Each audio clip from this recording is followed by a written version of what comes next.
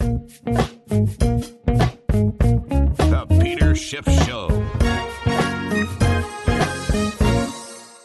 Today's podcast is sponsored by Indeed. Indeed is the #1 source for hires. Join over 3 million businesses worldwide. If you're hiring, you need Indeed. And you can get started with a free $75 sponsored job credit to upgrade your job post at Indeed.com/Peter. Offer valid through September 30th.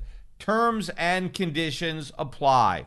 Well, today we had the highly anticipated FOMC decision on interest rates, and then the now customary regular press conference with the Fed Chair Powell that always follows the official announcements. Now, first of all, not really too sure why there's so much anticipation with respect to these announcements, because the Fed always says the same thing, right? The economy is great. Everything is going great. Labor market is strong. Inflation is contained. Yet, we're not raising rates. We're not tapering our asset purchase program. Everything is great, but we're not going to remove any of the emergency monetary policy supports, right, that we implemented when everything was terrible. Even though everything is now great, we're still going to continue with these policies because even though it's not great, it's not perfect, right? Powell went out of his way to explain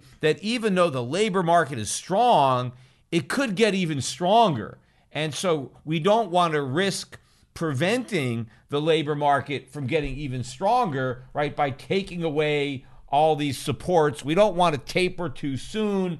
We certainly don't want to raise interest rates too soon. The initial interest rate increase is now officially referred to as liftoff, right? Because right now we're at zero, so we're like on ground level. And the very first rate hike where we go from zero to, 0.25%, that liftoff, right, that move is now being described as liftoff. So we're going to lift off from zero to some very, very low number that is slightly above zero. But Powell goes out of his way repeatedly to reassure everybody that liftoff is far away, that they're not even thinking about liftoff, that it's not even appropriate to think about raising interest rates at this time. And when he discusses the criteria, he always points out that the criteria for liftoff is very different than the criteria for beginning the taper. Although when you actually hear the criteria, as far as I'm concerned, I can't even tell the difference because the criteria for the taper to me seems exactly the same as the criteria for liftoff. Because whenever he describes the criteria, it's always that the Fed has to be confident that it has achieved its goals, and those goals are full employment and inflation of 2%. And that seems to be the same goal for taper as it is for liftoff. But before I really get into that discussion, and those discussions came during the Q&A period, I want to talk a little bit more about one of the comments that he made during his prepared remarks. And again, that had to do with inflation and Powell's acknowledgement that the inflation rates have been elevated, but he blames it entirely on the supply chain bottlenecks. He talks about how those bottlenecks have pushed up the inflation rate and how those bottlenecks will potentially continue to make the inflation rate higher for a short period of time. I don't know, maybe a few more months. But nowhere in those prepared remarks, and of course nowhere during the Q&A that followed, does the Federal Reserve ever accept any responsibility for those higher inflation numbers. So none of it is a function of monetary policy. It's got nothing to do with too much money. It's just not enough stuff. And that's all because of these supply chain bottlenecks that are obviously going to unclog and free up sometime soon. But Powell did mention that, of course, the Federal Reserve does have tools and it stands ready to use those tools if inflation actually does become a bigger problem than they think. And of course, that is the bluff, because if the Fed actually was willing to use the tools, it would have already used them. The fact that those tools are still buried in the shed someplace proves that they have no intention of using those tools, even if they can find them. But he also indicated in his statement that since there has been so much progress made to achieving the Fed's goals, that it would become appropriate, or it may become appropriate rather, to begin a gradual tapering process. So in other words, we're closer to beginning a gradual process, maybe soon, is basically what he's saying. All sorts of conditional words. Maybe it will be appropriate. Well, maybe it won't be appropriate. We're going to begin, but it's going to be gradual. And how do they know? I mean, gradual doesn't even make any sense in the context of, during the Q&A, Powell said that he believed that the taper would be finished by the end of next year, because he has repeatedly said, and he said again today, that the liftoff in rates won't begin until after the taper is finished, meaning they have completely tapered QE down to zero, where the Fed is no longer buying any bonds. And in fact, Powell said himself in response to a question as to whether or not he would raise interest rates before they're finished tapering, and his response was that that policy wouldn't even make any sense, because he acknowledged that as long as the Fed is buying bonds and doing QE, even if it's doing less of it as a result of a taper, that still constitutes a expansionary monetary policy. And it makes no sense to have an expansionary and contractionary monetary policy simultaneously to cancel each other out, because that's what you would have if you were still doing QE and raising rates. So he's saying that it makes no sense from a policy position to start raising rates until you've stopped doing QE. And in fact, if you listen to or looked at the dot plots and Powell's comments on those plots, there are some Fed officials that see the first rate hike coming in 2022, which would imply that the Fed completed the taper in 2022. If they all agree they're not going to raise rates until the taper is completed, then how can anybody see the first rate hike in 2022 unless he also believes that the taper will have been completed and the Fed will no longer be doing QE some point in 2022, although most of the FOMC members don't actually see liftoff happening until 2023. But if you think about where we are now in 2021, we're already in September and the Fed is not tapering. And in fact, again, in response to questions about tapering and the timetable, Powell went out of his way again to claim that we haven't made the decision yet to taper, and we have no idea what the timetable is going to be, although he knows it's going to be gradual because he keeps saying that. But he was specifically asked, well, to define gradual, and he said, look, we don't know because we haven't even decided to taper yet, and so we don't even know what the pace is going to be, and it's already September. And what they're saying is they want to get more data. Powell said he wants to see the next jobs report, see how that is, and if the conditions are met for starting the taper, then the Fed will consider whether or not it should do it. And Powell actually said, if the conditions are met, we're going to look at the broader environment, see what's going on in the economy, probably the markets. He didn't actually say the market. He just said the broader environment, but clearly that's what they're thinking about. And if the conditions are met and then everything else looks good, then maybe they'll consider starting the taper, but they haven't even thought about how it's going to work, which to me, if they really were that close to tapering, they would have decided on a timetable, right? They would say, hey, this is how we're going to do it, and we're just going to implement it at some time, but they would already have decided on some type of framework. But according to Powell, they haven't even had those discussions yet. They're holding off on those discussions until they've already decided to taper, and they're not even going to make that decision until sometime in the future. And if that is the case, maybe the earliest they may begin a taper maybe would be December at the earliest, if what they're saying is true, although I doubt it would start that soon. But if the earliest they can actually start the taper is in December, and Powell repeatedly said that the taper is going to be a very gradual process, it's going to happen very slowly. Well, if it's going to be finished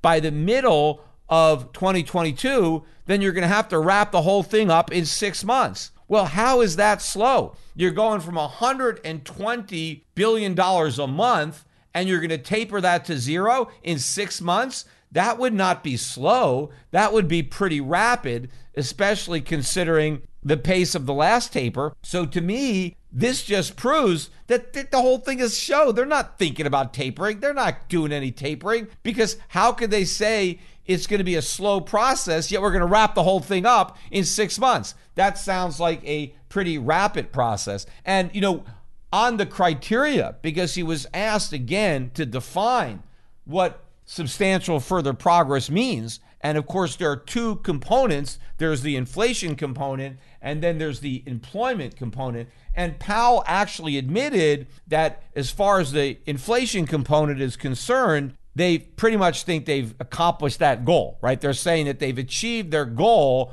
of 2% inflation. And so that's no longer a problem, even though it's a huge problem because it's way above their goal. They're not really acknowledging that. They're kind of pretending that that's a victory, but they're still concerned about unemployment. And they say we still don't have full employment. There's still a way to go. Although Powell admitted that there are some people on the FOMC that believe that the employment criteria has in fact already been met. But there are other members who think we still have a ways to go to meet the criteria. But here's what Powell said personally. He said personally, the target for employment has all been met. Now, what the hell does that mean? It's all been met? I mean, that basically means it's met. Well, if it's met, well, then why aren't they tapering? I mean, all but met and met, there's not that much of a difference there. Maybe he's saying, okay, we're almost completely there. There's just one more jobs report that we have to see. And then if that jobs report is okay, then it's met. I mean, to me, it's all a bunch of nonsense to say it's all but met and say somehow that's different than all met. So the reality to me seems to be that the Fed continues to bluff that it's got everything under control, that it's got inflation under control, that the employment situation is improving, and that they will eventually be able to end their asset purchase program, raise rates at some point in time, and everything is going to be fine. Now, there was one pretty insightful question that, of course, got a gobbledygook answer from Powell. Somebody actually asked Powell, what is the Fed going to do if inflation doesn't come back down the way you expect? If inflation stays high, above target, but we don't get full employment, what are you going to do? Basically, what Powell would have to say to that, if he was going to be honest, is, well, then we're all screwed, right? I mean, that's when it all hits the fan. If that happens, we're done, right?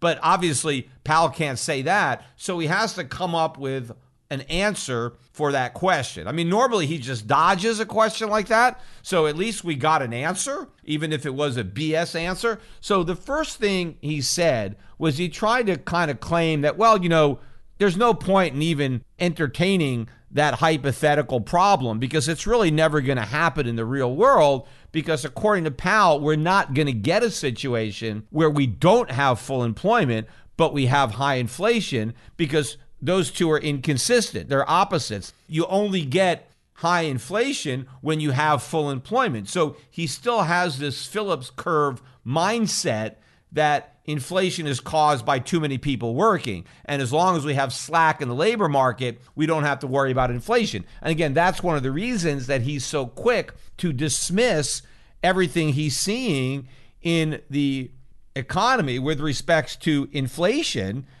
In fact, we got more inflation news yesterday. Federal Express announced, I think 6%, something like that, price hikes effective January of next year. There were some other ones that were coming into effect this year, but I think the bigger ones were coming in next year. They reported their margins were under pressure because of rising costs labor costs, fuel costs, all sorts of costs going up across the board. FedEx was down 9% today, new 52-week low on that news. The stock is down from a high of just under 320 to now 229. So a pretty big drop for FedEx. Their competitor, UPS, also announcing significant price increases. That stock only down about 2.3% on the day. But there is no indication that these price hikes that we saw from FedEx and UPS are not going to continue. I don't think this is the end of the price hikes.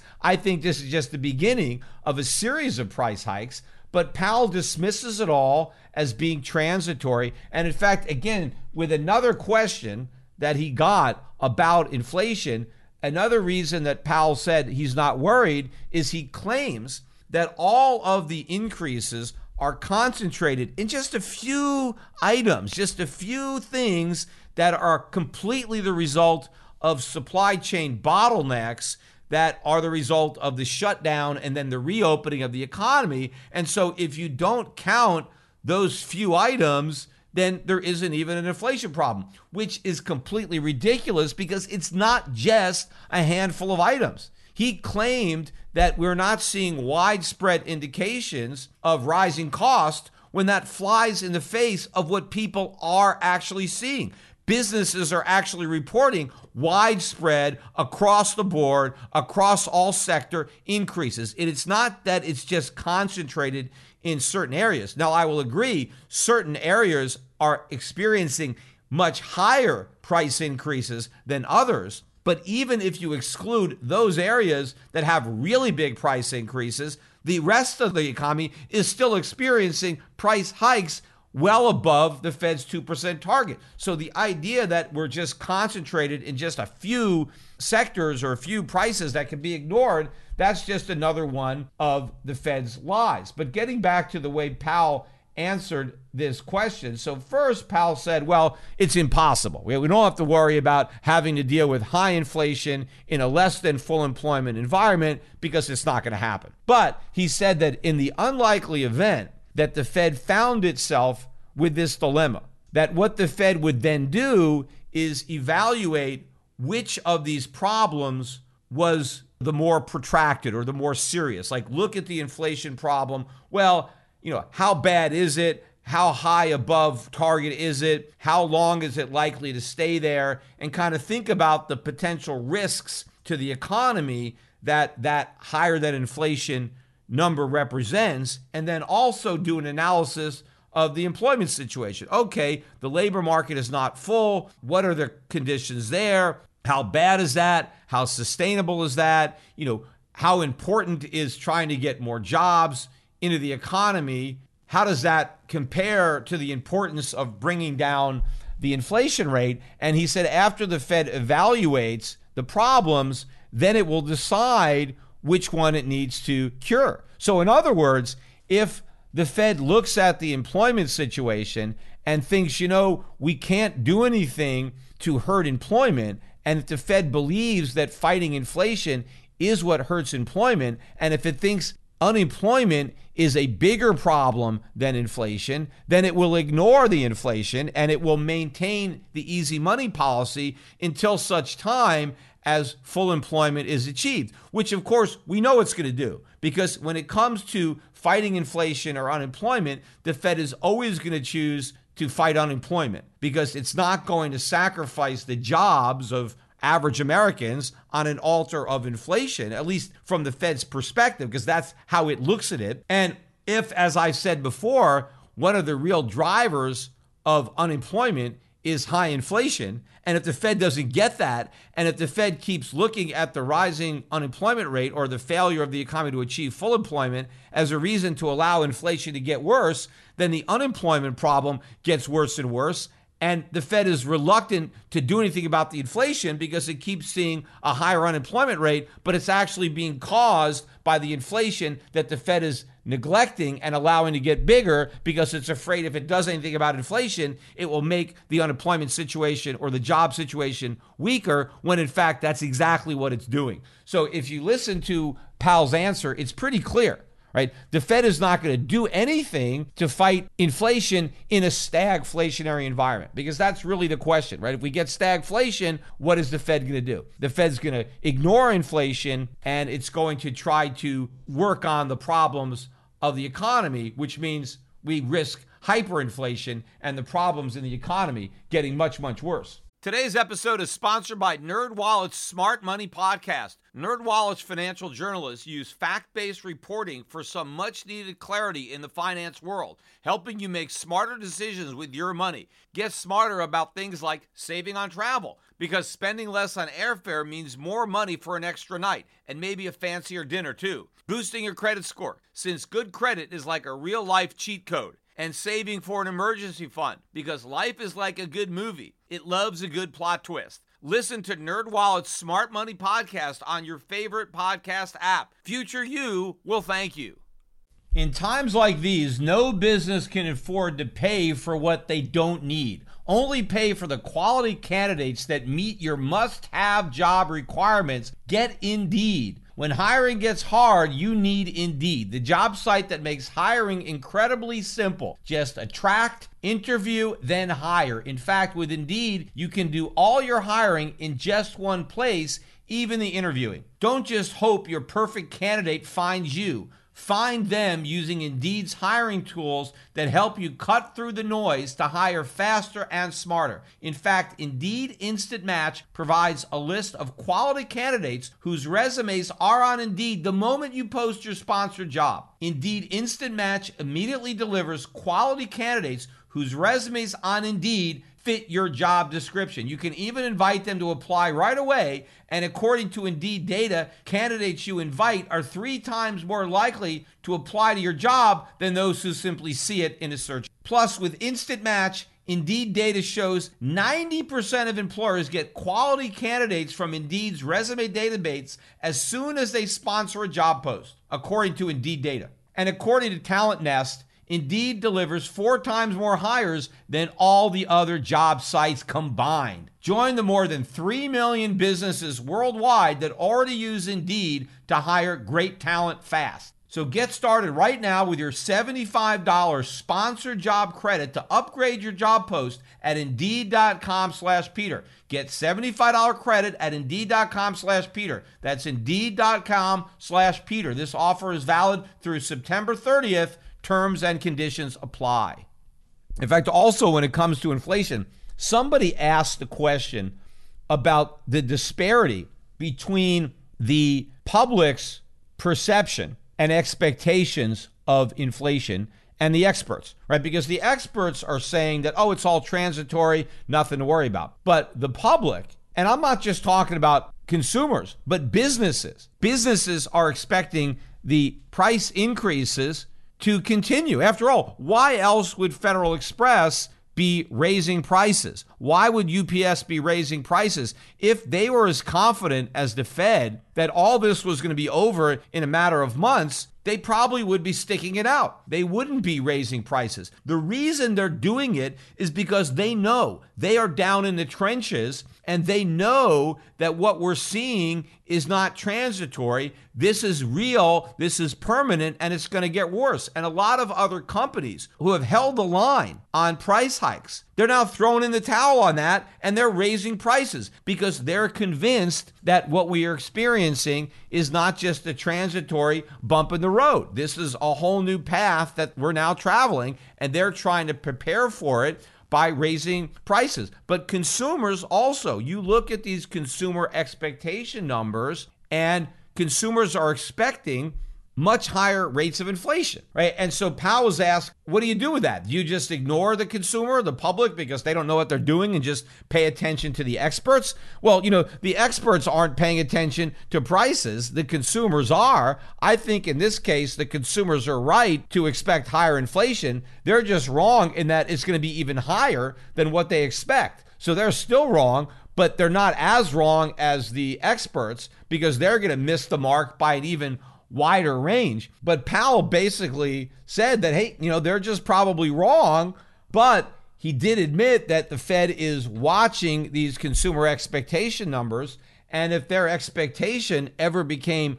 a big problem, the Fed would react, which of course is another lie because they already are a big problem and the Fed is ignoring it. And in fact, the Fed claimed that the expectations that consumers have are only for slightly above trend. And in fact, earlier in the press conference, he mentioned again, he said, well, no, in response to a question about higher inflation, he said, well, yes, we're above target, but not by a lot. He said, we're talking 1 or 2/10 above target. And he said, that's such a small number. And he doesn't understand why households would be at all concerned if inflation ended up being 1 or 2/10 higher than their 2% target, which if that were true, then yeah, consumers probably wouldn't really care if we were at 2.1 or 2.2. But the point of the matter is we're not just above target by 1 or 2/10. I mean, you're talking about triple their target rate, if not more.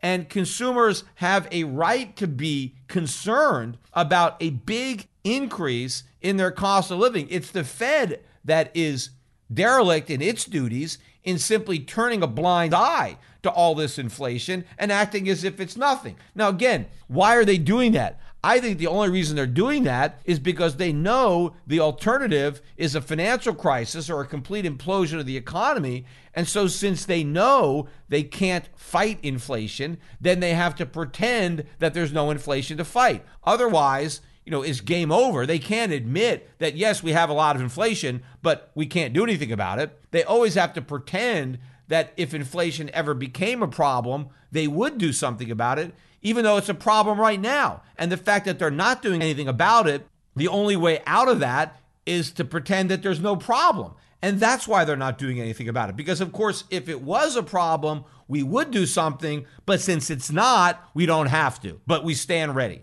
Right? But at some point in time, somebody is going to have to say, the emperor has no clothes here, that, wait a minute, it's a huge problem. The problem keeps getting worse and worse and worse. And you're standing there saying it's not a problem. Again, it's like, you're the captain of a ship and the ship is sinking and you keep telling everybody everything is fine, go back to bed, the ship is fine. And you keep saying it over and over again. But every time you say it, the passengers see that you're deeper and deeper in water until finally you're trying to say that everything is fine, but nobody can understand you because your mouth is full of water, because you're up to your nose in water, and you're still trying to tell everybody there's nothing to worry about, but they can't hear you because all I can do is see the bubbles coming up because you're underwater. And that's basically what Powell is saying. He's standing on the bridge of this sinking ship, and the water level keeps rising higher and higher every time he tells us, oh no, nothing to worry about. But don't worry, if I ever see a problem in this ship,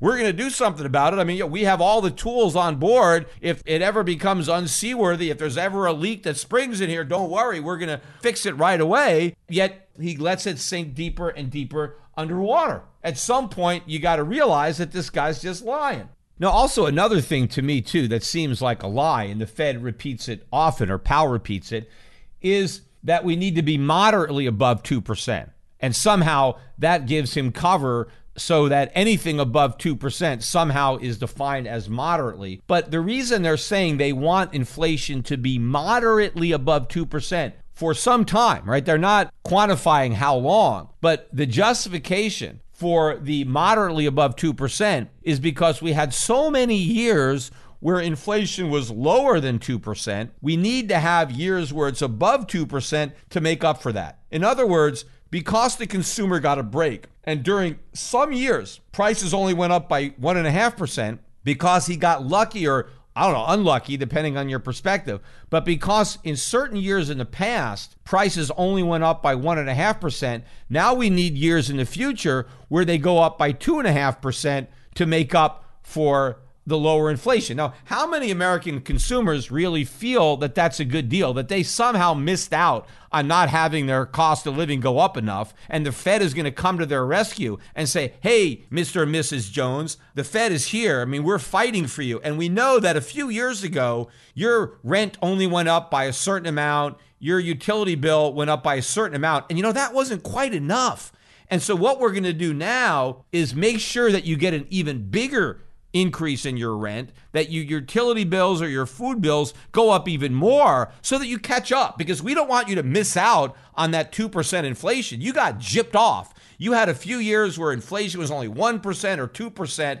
And, that's not fair. We want to make up for that loss, and we want to make sure you get that 2% inflation every year. And so now you might have to have 2.5 or 3% inflation for a few years, and that'll catch you up, and you can feel good, right? What nonsense. And the other reason it's a bunch of nonsense is, what if we end up getting inflation that is so far above 2% and it persists there for several years? And what if then, if you look back over a 10-year period or 20-year period, and it turns out that the average rate of inflation is now 3 or 4%. If the Fed is still committed to making sure that the average over time is 2%, well, how do you get the average back to 2% if your average is well above 2%? Well, there's only one way to do that, and that's to target inflation below 2%. Right? So let's say you've averaged 3% inflation for the past 10 years. Well, in order to get a 20-year 2% average, you would have to have 1% inflation for 10 years. Well, is the Fed really going to target 1% inflation? Of course not. The initial justification for the 2% target was that the Fed said 1% was dangerous, that we didn't want to have inflation as low as 1%, because if it was that low, it might go to zero. It may go negative, and we can never have that. Like, we can never let the cost of living go down, because that would be disaster, right? If somebody's cost of living fell, if it was cheaper to buy food or send your kids to school or pay your electric bills, if all those costs went down, that would just destroy the economy. So we need to make sure they go up, and it's so important that they go up. We want to shoot for 2% just to have a buffer zone between the inflation and deflation, because we don't want to cross that line into the economic hell of deflation. So we want to have a little insurance against deflation, and that's why we want 2%. But if you are going to let inflation run well above 2%, and you're committed to keeping the average 2%, that means you have to also be willing to target a rate much lower than 2% to bring the average back down, which is something we know the Fed will never do. So this whole myth about a 2% average is all BS. The Fed is just saying that to justify higher inflation than 2%, but we're going to always have inflation above 2%. We're probably never going to get an inflation rate as low as 2% again, let alone something below that. Another question he got had to do with an inclusive monetary policy. And this had to do with one, I guess, that benefited all races and all genders, because somebody said that if you look at the Fed's so-called goal of what full employment is, when the economy reaches full employment, the unemployment rate for African Americans would actually be 6.1%, which is still pretty high. And so the question was, would it be appropriate for the Fed to actually tighten policy when you still have 6.1% unemployment in that subset of the economy? That even though the overall economy was at full employment, if the African American economy was not at full employment, would it be fair to that community to start raising rates even though that community hasn't reached full employment? Which, of course, is a ridiculous question to ask, because the Fed can't micromanage the economy to that degree. And if the overall economy is already at full employment, it can't just keep the monetary spigots on, even under the Keynesian nonsense, to try to drive the African American unemployment rate down to, let's say, 4.5%, because what would happen to the rest of the economy, right? In their vernacular, it would overheat. So you can't do that. But at least to his credit, Powell admitted that, look, we can't do anything about that. That if you want the gap between white and black unemployment narrowed, don't look to the Fed. You need to look towards the government, fiscal policy, monetary policy. Of course, there are things that can be done. Powell would never actually mention the things because nobody wants to implement those things, like getting rid of the minimum wage law and a lot of other things that nobody wants to talk about, but that are the real problem that are confronting this disparity between African Americans and whites in this country. But it was a ridiculous question to be asked, number one, and at least Powell admitted that the Fed couldn't do anything about it, as if just printing more money and keeping rates low is somehow going to benefit African Americans. The African American community disproportionately suffers from higher inflation. And so if they're just going to keep on printing money because you have a lot of African Americans unemployed, well, you're just going to make their lives even worse because you're just going to make their cost of living rise even faster. So now not only are they unemployed, but they've got to deal with inflation and unemployment simultaneously, which is worse than if they were just unemployed, but at least the cost of living wasn't rising that much. But if you're unemployed and your cost of living is rising even faster, well, you got the worst of both worlds. Powell was also asked about raising the debt ceiling and whether or not the government should default or all that. And of course, Powell gave the standard answer. I'm totally in favor of the government increasing the debt ceiling. And, we need to raise the debt ceiling because the government always pays its bills and we have to make sure the government pays its bills. And again, I mentioned this on my last podcast, but if we paid our bills, we wouldn't have any debt, right? The debt is a function of the fact that we don't pay our bills, and that's why we have all this debt. So what Powell really meant to say is we need to raise the debt ceiling so we can continue to not pay our bills and let the debt rack up. Remember, if you pay a bill with a credit card, you haven't really paid your bills because you still owe the credit card company. So if you go and you buy something for $1,000 at a merchant and then they send you the bill and then you take out your credit card and you pay the merchant, you haven't really paid your bills. You've just substituted one bill for another. Yes, you've paid off the merchant, but now you owe the credit card company the $1,000. And now the credit card company starts charging you interest, so you owe more and more. You don't pay your bills until you pay off what you owe the credit card company. Then you pay your bills, right? You've paid for the product that you bought, and then you paid off the credit card company who loaned you the money. Now you've paid your bills, right? You don't have any more debt. The U.S. government never does that. Yes, it pays certain bills, but its debts always go up. Its debt never goes down. So it pays some bills, but it never pays other bills. And that stack of unpaid bills, the national debt, keeps growing and growing and growing every time they raise the debt ceiling. So what we really need to do is stop raising the debt ceiling so we can stop going into debt and start paying our bills, something we have never done. And of course, the Republicans now finally, now that they have no power, they finally have religion and they don't want to vote to increase the debt ceiling. Isn't that rich, right? Because when the Republicans controlled the White House and both houses of Congress, they were happy to raise the debt ceiling. Now they're claiming that, well, they don't want to do it because of Biden's big spending. He wants this big spending program. Well, Trump had big spending programs too, yet they had no problem running up debt to support his spending. Donald Trump increased spending on the military, he increased spending on welfare, and he cut taxes. All of that led to much larger deficits, and the Republicans had absolutely no problem signing on to debt ceiling increases. They wait until they have absolutely no political power to where it's all just theater, and then all of a sudden, oh yeah, we don't want to vote to raise the debt ceiling. These guys are all a bunch of hypocrites. If you voted to raise it under Trump, then vote to raise it under Biden. If you refused to raise it when Trump was president, then refuse to raise it now. Because there is no difference between raising it now and raising it then. In fact, if anything, it's worse to raise it now because we have even more debt. We have an even bigger problem. But the Republicans just want to play politics with the debt ceiling. That's all they care about. They don't actually want to do anything about the debt. They just want to use the ceiling as a political weapon. Powell was also asked to comment on the Evergrande situation and whether he was concerned about how that might impact the U.S. economy, if he was worried about the degree of leverage in corporate America. And basically, he dismissed all of those concerns. He's not worried about Evergrande. It's not going to represent a threat to the U.S. economy. And by the way, he's not even worried about excess corporate leverage because he doesn't even think it exists, which, of course, it does because of the Fed. Everybody is over-levered.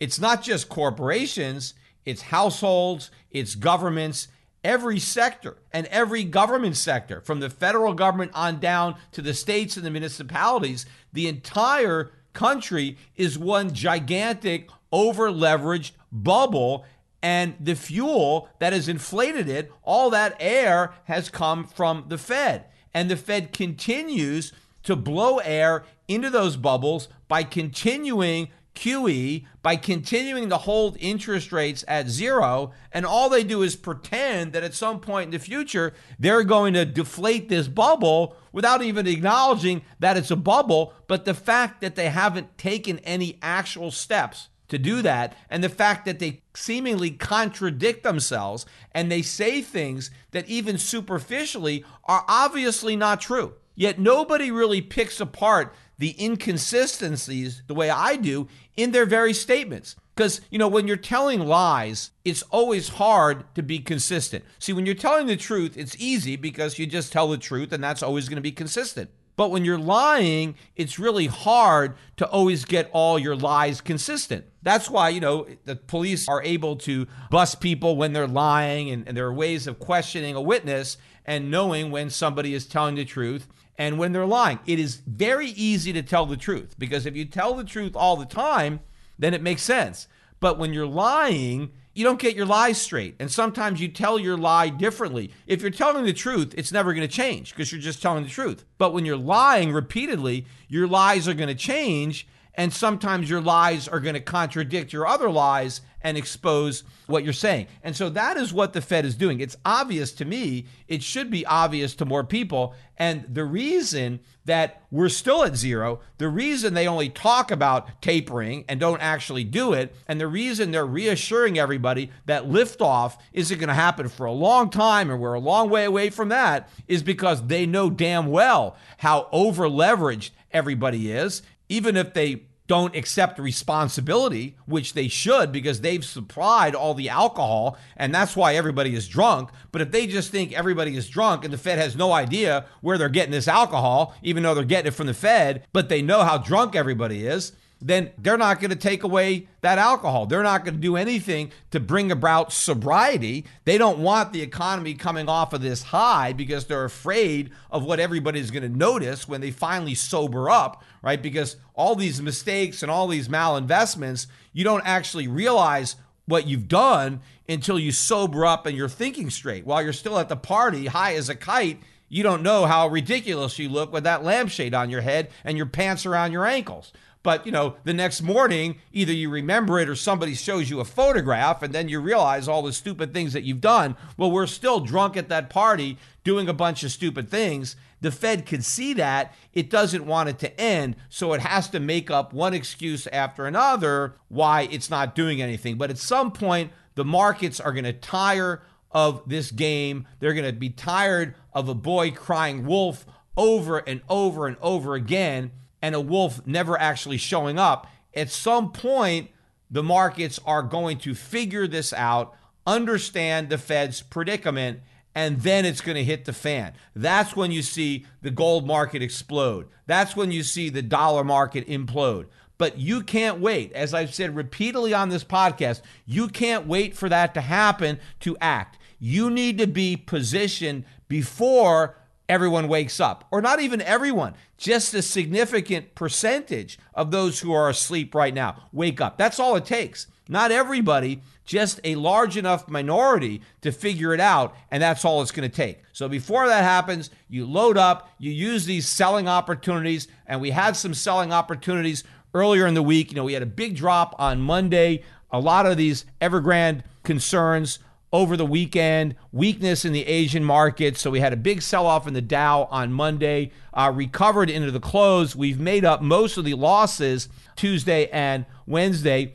Gold stocks still under some pressure. Gold hanging tight. Gold actually up on the week, even though it was down a bit today following the Fed speak. But overall, gold held up. Even if gold stocks went down with the market, gold itself held up. And in fact, I thought it was interesting on Monday when everything was getting killed. I forget where the Dow was on the lows, down maybe 900-ish. It was never down 1,000. But even though the dollar was up against a lot of the currencies, like the Aussie dollar or the Canadian dollar, the dollar was down against the Japanese yen. The dollar was down against the Swiss franc. and the dollar was down against gold because gold was up about $10 on Monday. And, I heard people, so-called experts, commenting on the fact that the dollar was strong. And they said, you see, this proves that the dollar is still the safe haven because everybody bought the dollar who was worried about the big sell-off on Monday, except that's not true because the dollar went down against the Swiss franc and the yen. So doesn't that mean that more people were buying Swiss francs and yen instead of the dollar? And also gold went up against the dollar. So that means people were buying gold and not the dollar. So I think the action in the foreign exchange market and in the gold market doesn't actually prove that the dollar is retaining its safe haven status. It's more evidence that it is losing that status as more people are preferring Japanese yen, Swiss francs, and gold to the dollar. And by the way, all you Bitcoiners, Bitcoin was also way down on Monday. So it didn't go up with the safe havens like the Swiss franc, yen, and gold. It went down with all the risk assets. So it is not a safe haven, it's a risk asset. And if it's a risk asset, what the hell is anybody buying it for? Because they're buying it because it's supposed to be a safe haven. If it's not a safe haven, if it's a risk asset, it doesn't have any place in your portfolio, because if you want a risk asset, there are a lot of other risk assets that you can buy that I think have a lot more realistic upside to them with less downside.